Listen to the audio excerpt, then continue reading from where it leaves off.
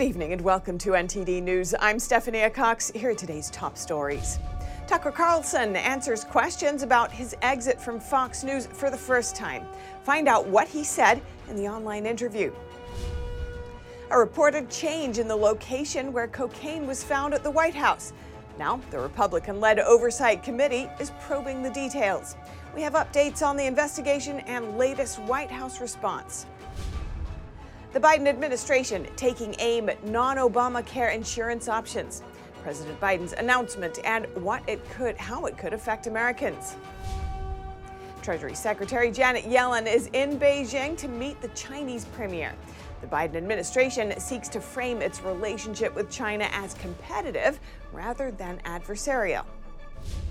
And as Yellen tries to amend ties, China refuses to participate in a U.S.-led coalition against the fentanyl crisis. The Secretary of State kicked off the first global meeting today. Will the U.S. send cluster bombs to Ukraine to help stop Russia's invasion? It's a question the U.S. has been considering, and now President Biden has made a decision.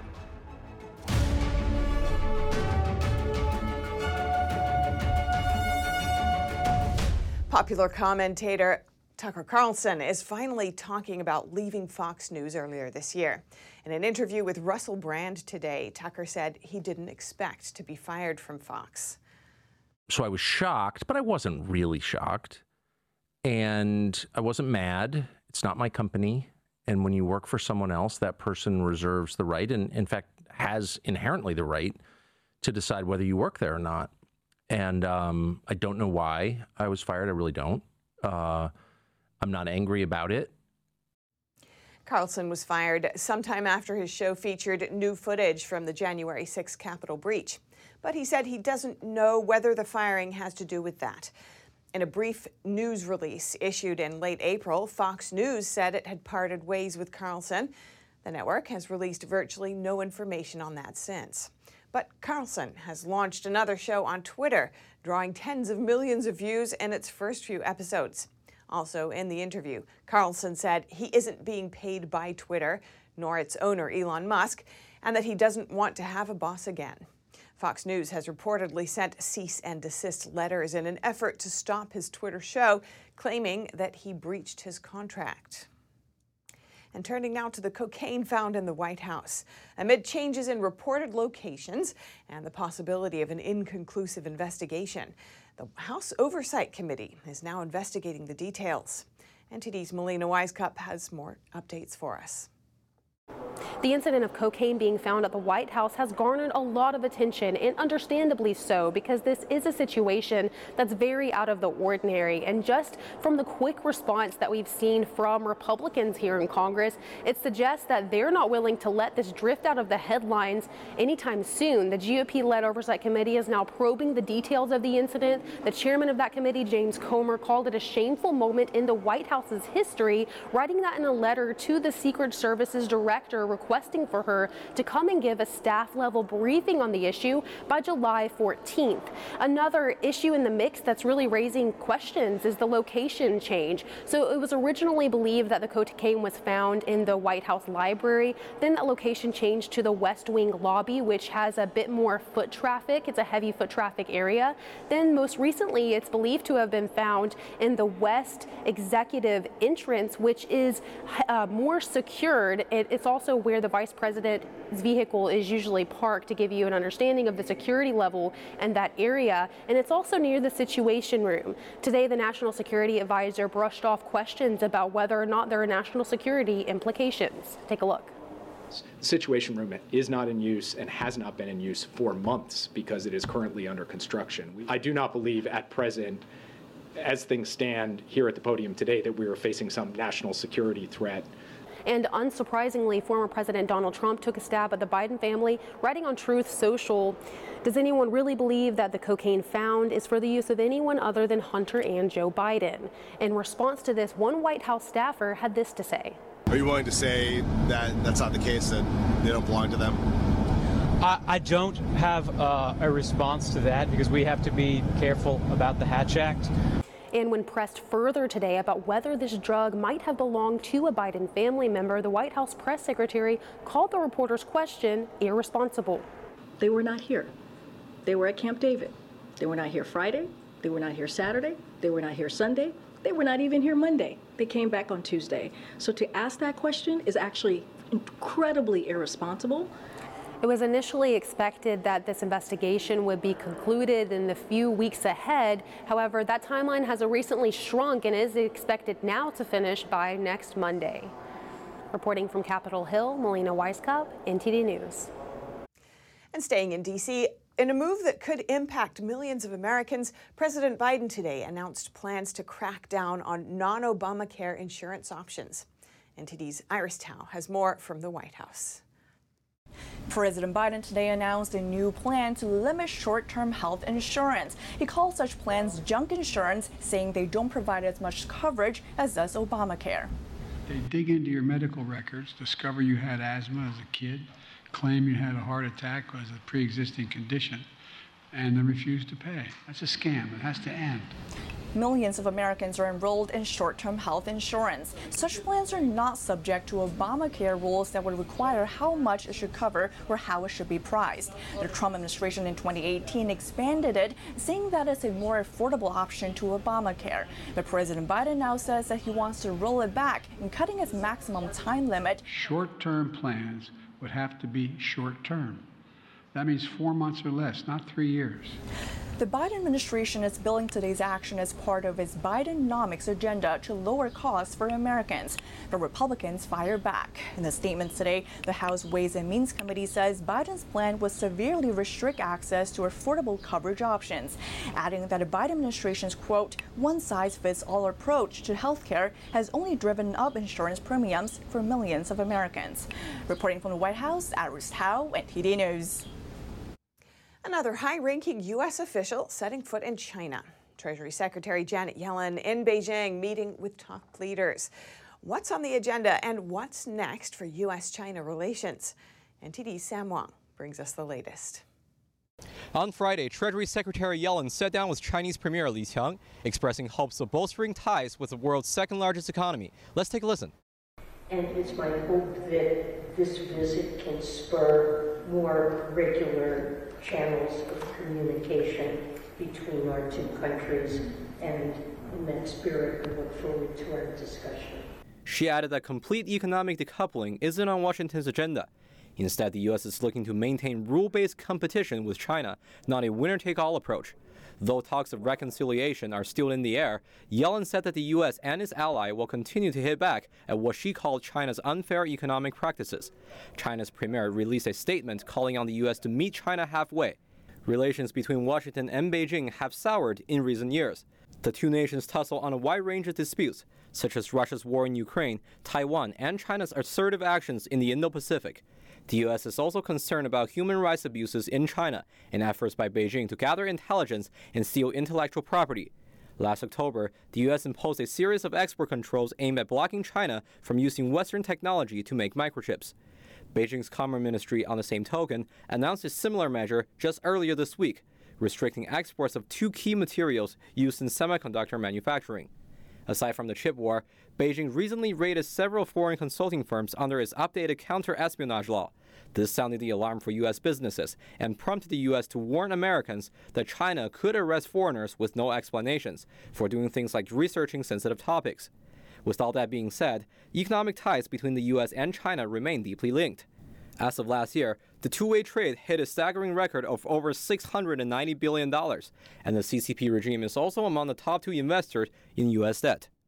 Yellen is the second high-ranking U.S. official visiting China this year, following Secretary of State Antony Blinken. The Treasury Secretary is slated to talk with the Chinese Vice Premier, her direct counterpart, on Saturday. Reporting from Washington, D.C., Sam Wang, NTD News. And earlier today, I spoke with Asian affairs expert and economist Riley Walters about Yellen's latest moves in China. Walters is Deputy Director and Japan Chair at the Hudson Institute and Senior Fellow at the Global Taiwan Institute. Let's see that now. Riley, thanks for coming on. Treasury Secretary Janet Yellen in Beijing today confronted the communist regime's treatment of U.S. companies and its new export controls. How do you see the Secretary's moves?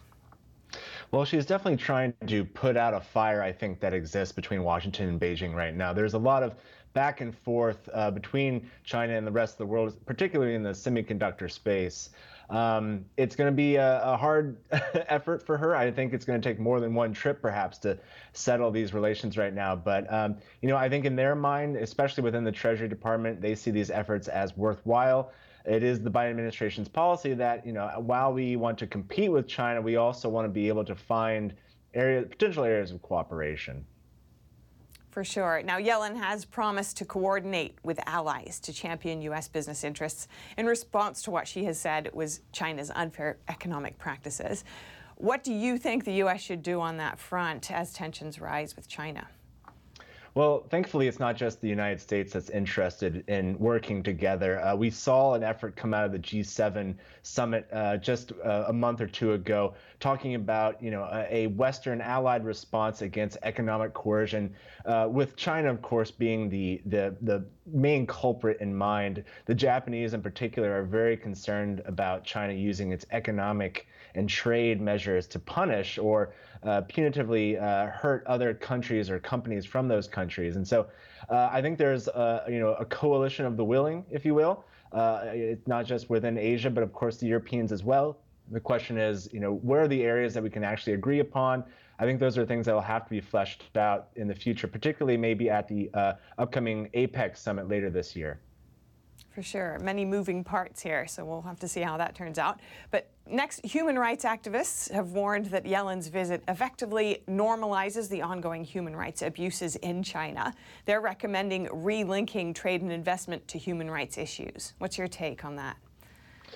Well, I think there's a lot of ways that we can initiate more ways to support our human rights efforts and, of course, make sure that Beijing owns up to a lot of its bad habits, if you will. I don't know necessarily if it means stopping these kinds of dialogues, because I don't really know what these dialogues are necessarily providing, both in a substantial matter toward making relations with Washington better, or in a way that is actually helping human rights efforts either. So I think there are definitely things that we can be doing, and the Treasury Department is one of those departments that is in charge of a lot of this. So they can be doing a lot more. I don't know if necessarily these talks will support that, though. Right. Great to hear from you. Riley Walters, Deputy Director of the Hudson Institute Japan Chair and Senior Fellow at the Global Taiwan Institute. Thank you. More global news. The U.S. is asking for help in the drug crisis. The Secretary of State called on a coalition of nations today to help tackle fentanyl. NTD's Arlene Richards has the details. Secretary of State Antony Blinken Friday led the first virtual meeting of a coalition of nations aimed at ending the threat of fentanyl. Nearly 110,000 Americans died last year of a drug overdose. 2/3 of those deaths involved synthetic opioids. In late 2018, the Trump administration urged China to boost efforts to control fentanyl production. At that time, fentanyl-related drug deaths in the U.S. had spiked from 14.3% in 2010 to 60% in 2017.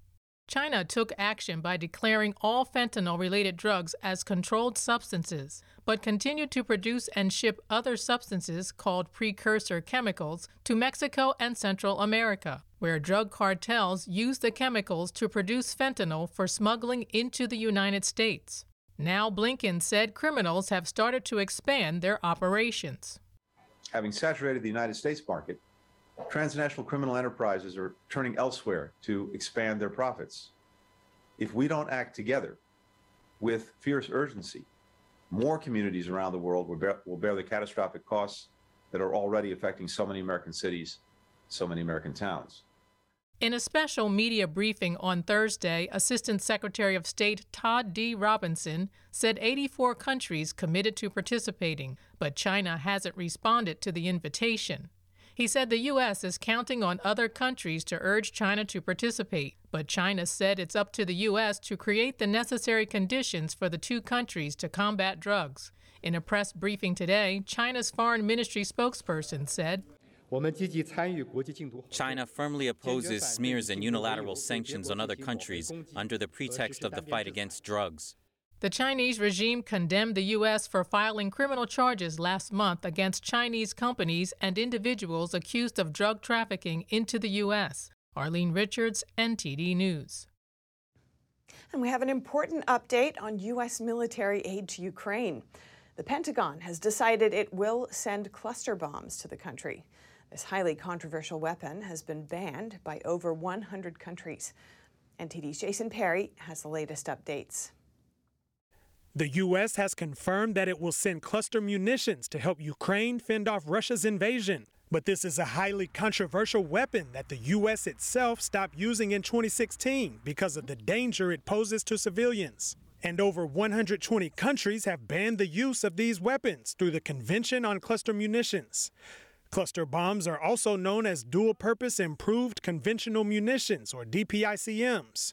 But what exactly are cluster bombs and why are they so controversial? Their canisters are filled with smaller bomblets and can be dropped from planes, launched from missiles, or fired from artillery. The canister opens in the air, releasing the bomblets, which are dispersed over a large area intended to destroy multiple targets at once. According to an article on the U.S. Army's eArmor website, each canister can carry 88 bomblets, and each bomblet has a lethal range of about 100 square feet.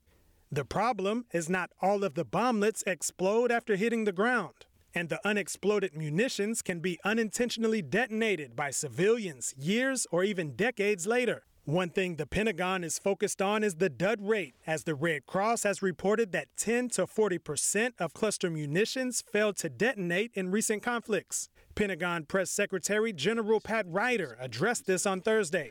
I will say that we have multiple variants of DPICMs in our stocks, and the ones that we are considering providing would not include older variants with dud rates that are higher than 2.35%. And he explained how DPICMs could help Ukraine on the battlefield. What DPICMs bring to a battlefield is anti-armor and anti-personnel capability. So essentially, it can be either loaded with shape charges, which are armor penetrating, or they can be loaded with fragmentary munitions, which are anti-personnel. So clearly a capability that would be useful in any type of offensive operations. So how is NATO handling the issue, as the majority of NATO countries have banned cluster munitions? Well, it is for individual allies to make decisions on what type of weapons.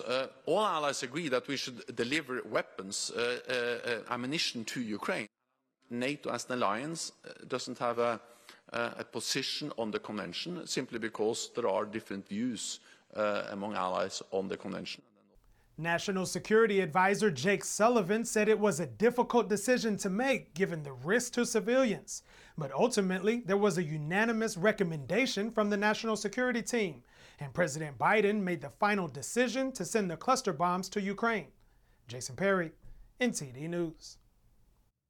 Coming up, the 2019 El Paso shooter gets his federal sentence.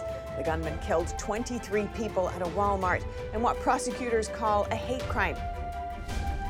And a new social media platform by Mark Zuckerberg is already facing allegations of censorship. That's just days after his company launched the app.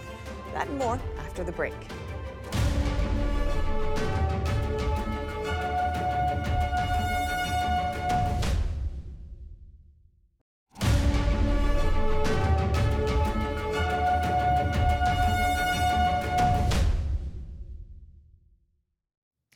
The gunman who killed 23 people at a Walmart in El Paso, Texas in 2019 was sentenced today to 90 life sentences. He could still face more punishment, including the death penalty. A relative of one of the shooting victims spoke out. It's very sad that it's taken this long and that the court system has allowed this to happen. And just basically, it's just sad. It's at this point, it's a joke. We should have had justice a long time ago.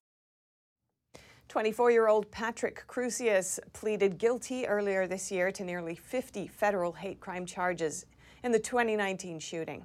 This makes it one of the U.S. government's largest hate crime cases. U.S. District Judge David Guadarrama recommended that Crusius serve his sentence at a maximum security prison in Colorado. Crusius still faces a separate trial in a Texas court that could result in him getting the death penalty. That trial date has not yet been set. The 23 people who were killed ranged in age from a 15-year-old high school student to several elderly grandparents. And we'll keep you updated on that. Next, in tech news, millions of people have reportedly signed up to Mark Zuckerberg's new app, Threads. However, just days into the launch, it seems that the platform is already censoring certain accounts. NTD's Arian Pazdar brings us the latest. Mark Zuckerberg's Meta launched a new app this week, Threads. It's seen as a competitor to Twitter, as the two apps are very similar. On Friday, Zuckerberg announced that there have been 70 million signups on Threads as of this morning. However, similar to other apps operated by Meta, such as Instagram and Facebook, Threads is facing allegations of censorship. On Thursday, Donald Trump Jr. took to Twitter, saying Threads users who tried to follow him received this notification asking, "Are you sure you want to follow Donald Trump Jr.? This account has repeatedly posted false information." Andy Stone, a communications manager for Meta, responded saying this was an error and shouldn't have happened. It's been fixed. To learn about this and more, I spoke with Chris Alexander. He's a former tech expert with the Department of Defense and now works with the Pioneer Development Group, which focuses on Web3 technology. Are you at all worried that Threads might suppress free speech? I'm extremely worried. The fact is, this is Facebook who censored the word liberty at the Biden administration's request, we're now learning, on that 4th of July court ruling. He added that privacy is always a concern, as all companies such as Twitter, Instagram, and others have similar goals.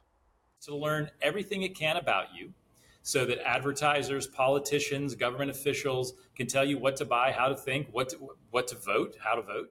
Elon Musk reportedly sent a letter to Meta threatening to sue the company because it allegedly used former Twitter employees to build the new app. The communications director at Meta responded saying, "No one on the Threads engineering team is a former Twitter employee. That's just not a thing."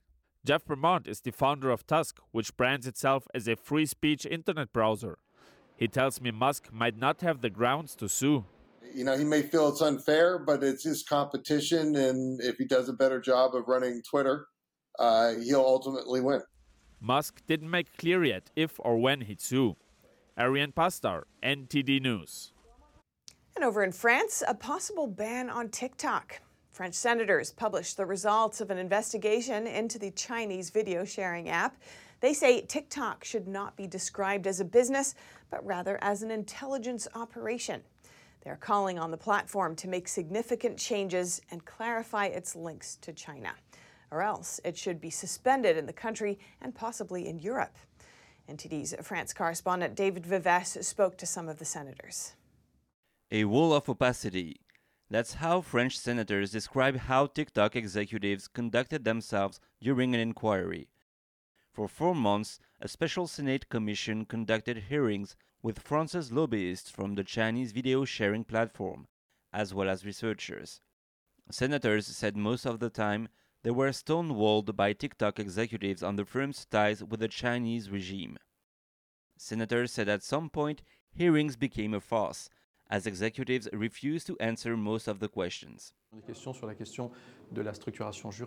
We had questions about the business model. We had questions about advertising, and very concrete questions about cybersecurity and data storage. And the answers we got were all smiles. They weren't concrete answers to our questions. We reached out and proposed interviewing the director and managers of TikTok France, but these requests always went unheeded. The report pointed out the role of TikTok in the Chinese regime's cognitive warfare against the West. This includes the subversion of its users, as an intense use of TikTok can cut them off from their environment, education, history, and culture. Medical experts said the app's algorithm can draw teenagers into an enclosure bubble, which sometimes has a strong impact on their well-being. Senators said they are very concerned how TikTok collects and stores data. One senator said TikTok is not a business, but rather an intelligence operation. Senator Malhuret supports this point. Startups, on the other hand, operate on a model. You lose money for a few years, then there's the prospect of profits. This profit perspective is much less clear-cut than in other areas of TikTok. There's a second component, which is political, notably through data collection, disinformation, and a certain amount of fake news that doesn't exist at all on other platforms, but which is very present on TikTok. So yes, there's an economic, ethical aspect, as well as a political aspect, particularly in relation to the Chinese regime. The Commission said the Chinese platform should be given until January to comply with its recommendations. They include transparency on the company structure and to limit the use for minors to 60 minutes a day. If TikTok doesn't come clean in 6 months, the Commission said they will ask the government to ban it in France and give further recommendations to the EU Commission. Malhuret says he's not optimistic TikTok will comply. We have promises, but we don't have results. So I don't see why there should be any in the coming months. We'll have to get them through injunctions, and that's what we've asked the French government and the European Commission to do in our recommendations.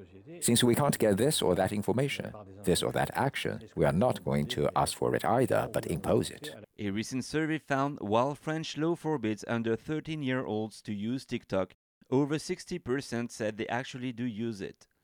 David Vives, NTD News, Paris. Coming up, is growth in the U.S. economy slowing? Jobs added are below expectations. Are the Federal Reserve's interest rate hikes finally having an impact? And debate over the contraceptive pill sparking controversy. We hear from a women's magazine founder about why more debate could afford women more freedom. These stories and more when we return.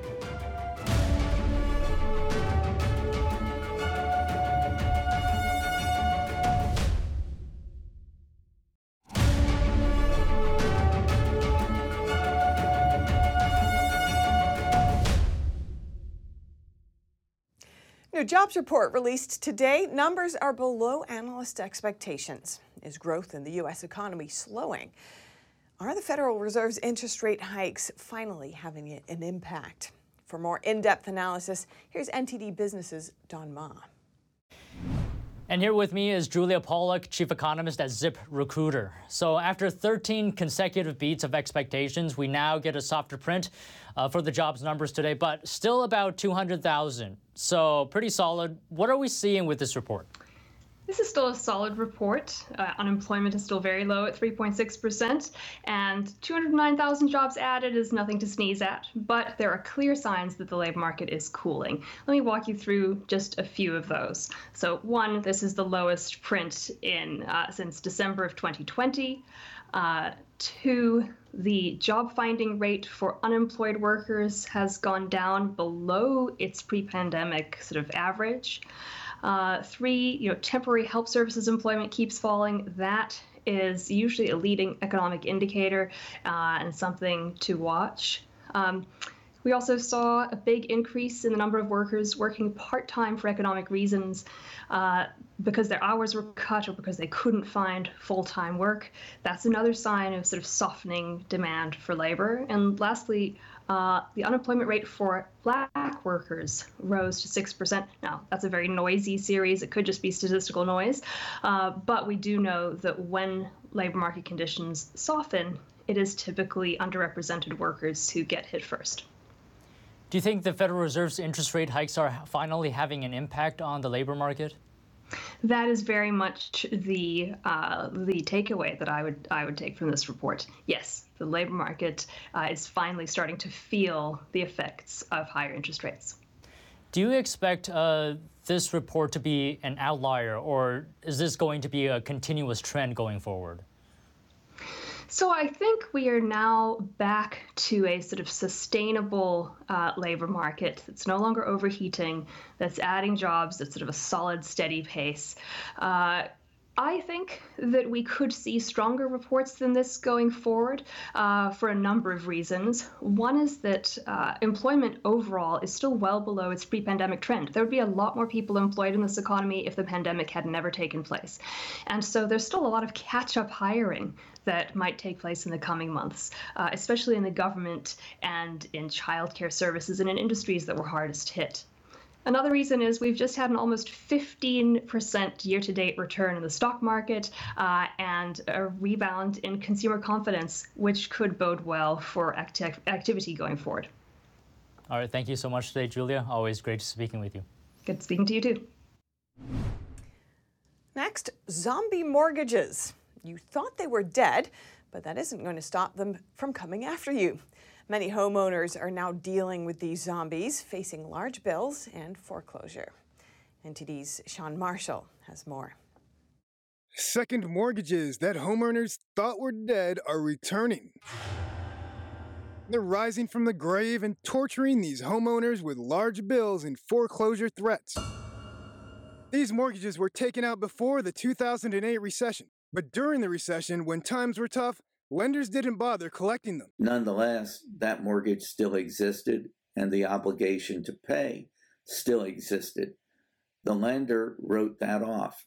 And from the consumer standpoint, writing it off seemed to mean to them, I don't have to pay it anymore. Attorney and real estate broker Bruce Alion says that back then, the lenders sold these mortgages to investors at extremely low prices. And now, because real estate values have gone up, these zombie mortgages suddenly have value again. So these investors want to collect. Out of the blue, the lender sends a demand letter requesting payment of not just the original principal balance, which was 10, 20% of their purchase price, but interest over the past 13, 14 years, plus late fees and penalties.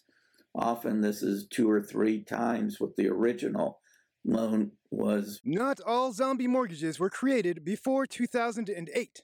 Attorney Jean Cirillo had clients who received a letter from a collection agent about a second mortgage that they had taken out on their house, supposedly 9-10 years ago. It was 2013. It turned out, and this is something that homeowners have to be aware of, somebody had stolen their identity. The criminal who stole their identity used it to get a home equity loan. So what should you do if you might have a zombie mortgage, or if you're currently dealing with one? First of all, go to a property law attorney. Every person's situation is different, and a property law attorney will have the ability to work things out for you. Also check the statute of limitations for breach of contract in your state. The statute of limitations is the legal term for the time limit for bringing a legal case. If the lender is trying to collect after the time limit, you may not have to pay anything. Sean Marshall, NTD News. And next we take a look at public debate surrounding the birth control pill. Conservative influencers, as they've been labeled, and Evie, a women's magazine, are facing media pushback for discussing side effects linked to the pill, which studies have found include depression and even increased risk of suicidal ideation. Earlier today, I spoke with Evie Magazine's founder, Brittany Martinez, for her take on the debate and why a full, robust discussion could afford women more choice. Brittany, thanks for coming on. You and Evie Magazine have been a driving force within the movement to open up discussion about the birth control pill and its potential side effects. Could you tell me a little more about that? Yeah, so we were the first women's magazine to really talk about the side effects of birth control pill. Now influencers and everybody's talking about it, TikTok, but before nobody was questioning it because back then you were a bad feminist if you questioned the birth control pill. But what people don't realize is from the beginning of the birth control pill, women were being experimented on. So how it works is it creates a synthetic form of progesterone. And progesterone is the hormone that your body creates when you're pregnant, so you're not able to have babies. And originally, Pincus, the scientist who developed it under Margaret Sanger, went to this doctor who was treating women with infertility issues, and he was prescribing them progesterone, which you think would be worse since they have infertility issues. But it ended up, the theory was maybe if they took it, then after they got off it, they would be able to have kids. So they did that, lots of side effects. They tested on men. Their testicles were shrinking, they were becoming feminized. So they ended up testing it illegally in Puerto Rico. And the women they were experimenting on back in the 50s, there wasn't consent or anything. So they thought it was just this great pill from America. And a lot of them had horrible side effects, blood clots, ended up dying. And the pill today is obviously, the dose is not as high as it was back then, but it's still very similar to the original dose. And in terms of the response to your publications, writings about this topic, do you feel that the discussion around the birth control pill is reminiscent in any way of what we saw during COVID? That the discussion is limited to what's determined to be established medical science? Yeah, and the whole thing is so interesting because, like I was saying with the original development of the birth control pill, it was Pincus, this French scientist who did in vitro on animals, and he actually was famous for going to the press and the media and not actually going to established medical journals to publish his work. So Harvard ended up cutting ties with him. But now it's like science from the beginning. This is where it came from. This man who said one day maybe women would be able to get pregnant without men's help, and now look at today, like that's a possibility. So there's a lot that women have been experimented on since the beginning, and it is very similar to, of course, the vax. You can't question anything. You can't talk about side effects. We were the first publication talking about menstrual effects with the vaccine and how that affected women's cycles. And at first we were called conspiracy theorists, and then later it was proved we were correct. So most of the things that we were talking about later have been proven as correct. And why do you think it's important to keep working to open up this debate around the birth control pill? Because I think everyone needs to know it has side effects. Most of us get prescribed the birth control pill when we're like 15, 16 for anything from irregular periods to acne to any sort of problem. And it's not fair when you trust your doctor and you think that it's what's best for you, and then women are struggling later on. And we don't know the long-term effects of infertility with the pill, but we do know all the side effects, and same with the vax. It's like women should have the knowledge of what they put in their body before they put it in, and that's it. It shouldn't be that big of a conspiracy. Right, and so finally, could you tell us a little bit about EV Magazine and why you started it? Yeah, EV Magazine is a women's publication that we started to celebrate truth and beauty. We wanted to talk about subjects that no other women's magazine would touch and promote good values, and not, a lot of what the legacy women's media companies are promoting today. So we just launched our EV 2.0. The best thing to do is to subscribe to us online, and we have a beautiful print edition. So I hope you continue seeing all the cool work we do. And yeah. Great, thank you so much. Brittany Martinez, founder and editor-in-chief of EV Magazine. Yeah, thank you for having me. Coming up, a hazing investigation into a major college football program supports a whistleblower's allegation and results in a coach's suspension. Yet plenty of questions remain unanswered. And NASA's space shuttle Endeavour is about to embark on a new journey across the California Science Center. After 11 years on display, it will soon stand upright once again. These stories and more here on NTD News.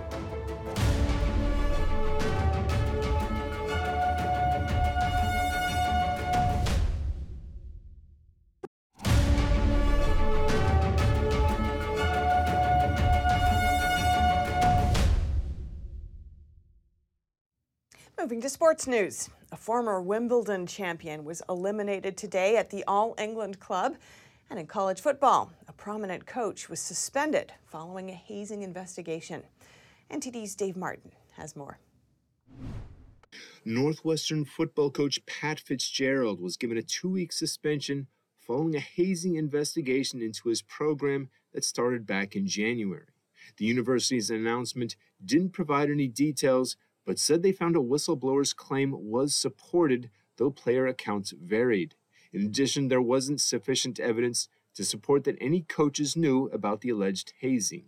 Fitzgerald said he was very disappointed to learn of the hazing allegations. Said the longtime coach, "We hold our student athletes and our program to the highest standards. We will continue to work to exceed those standards moving forward."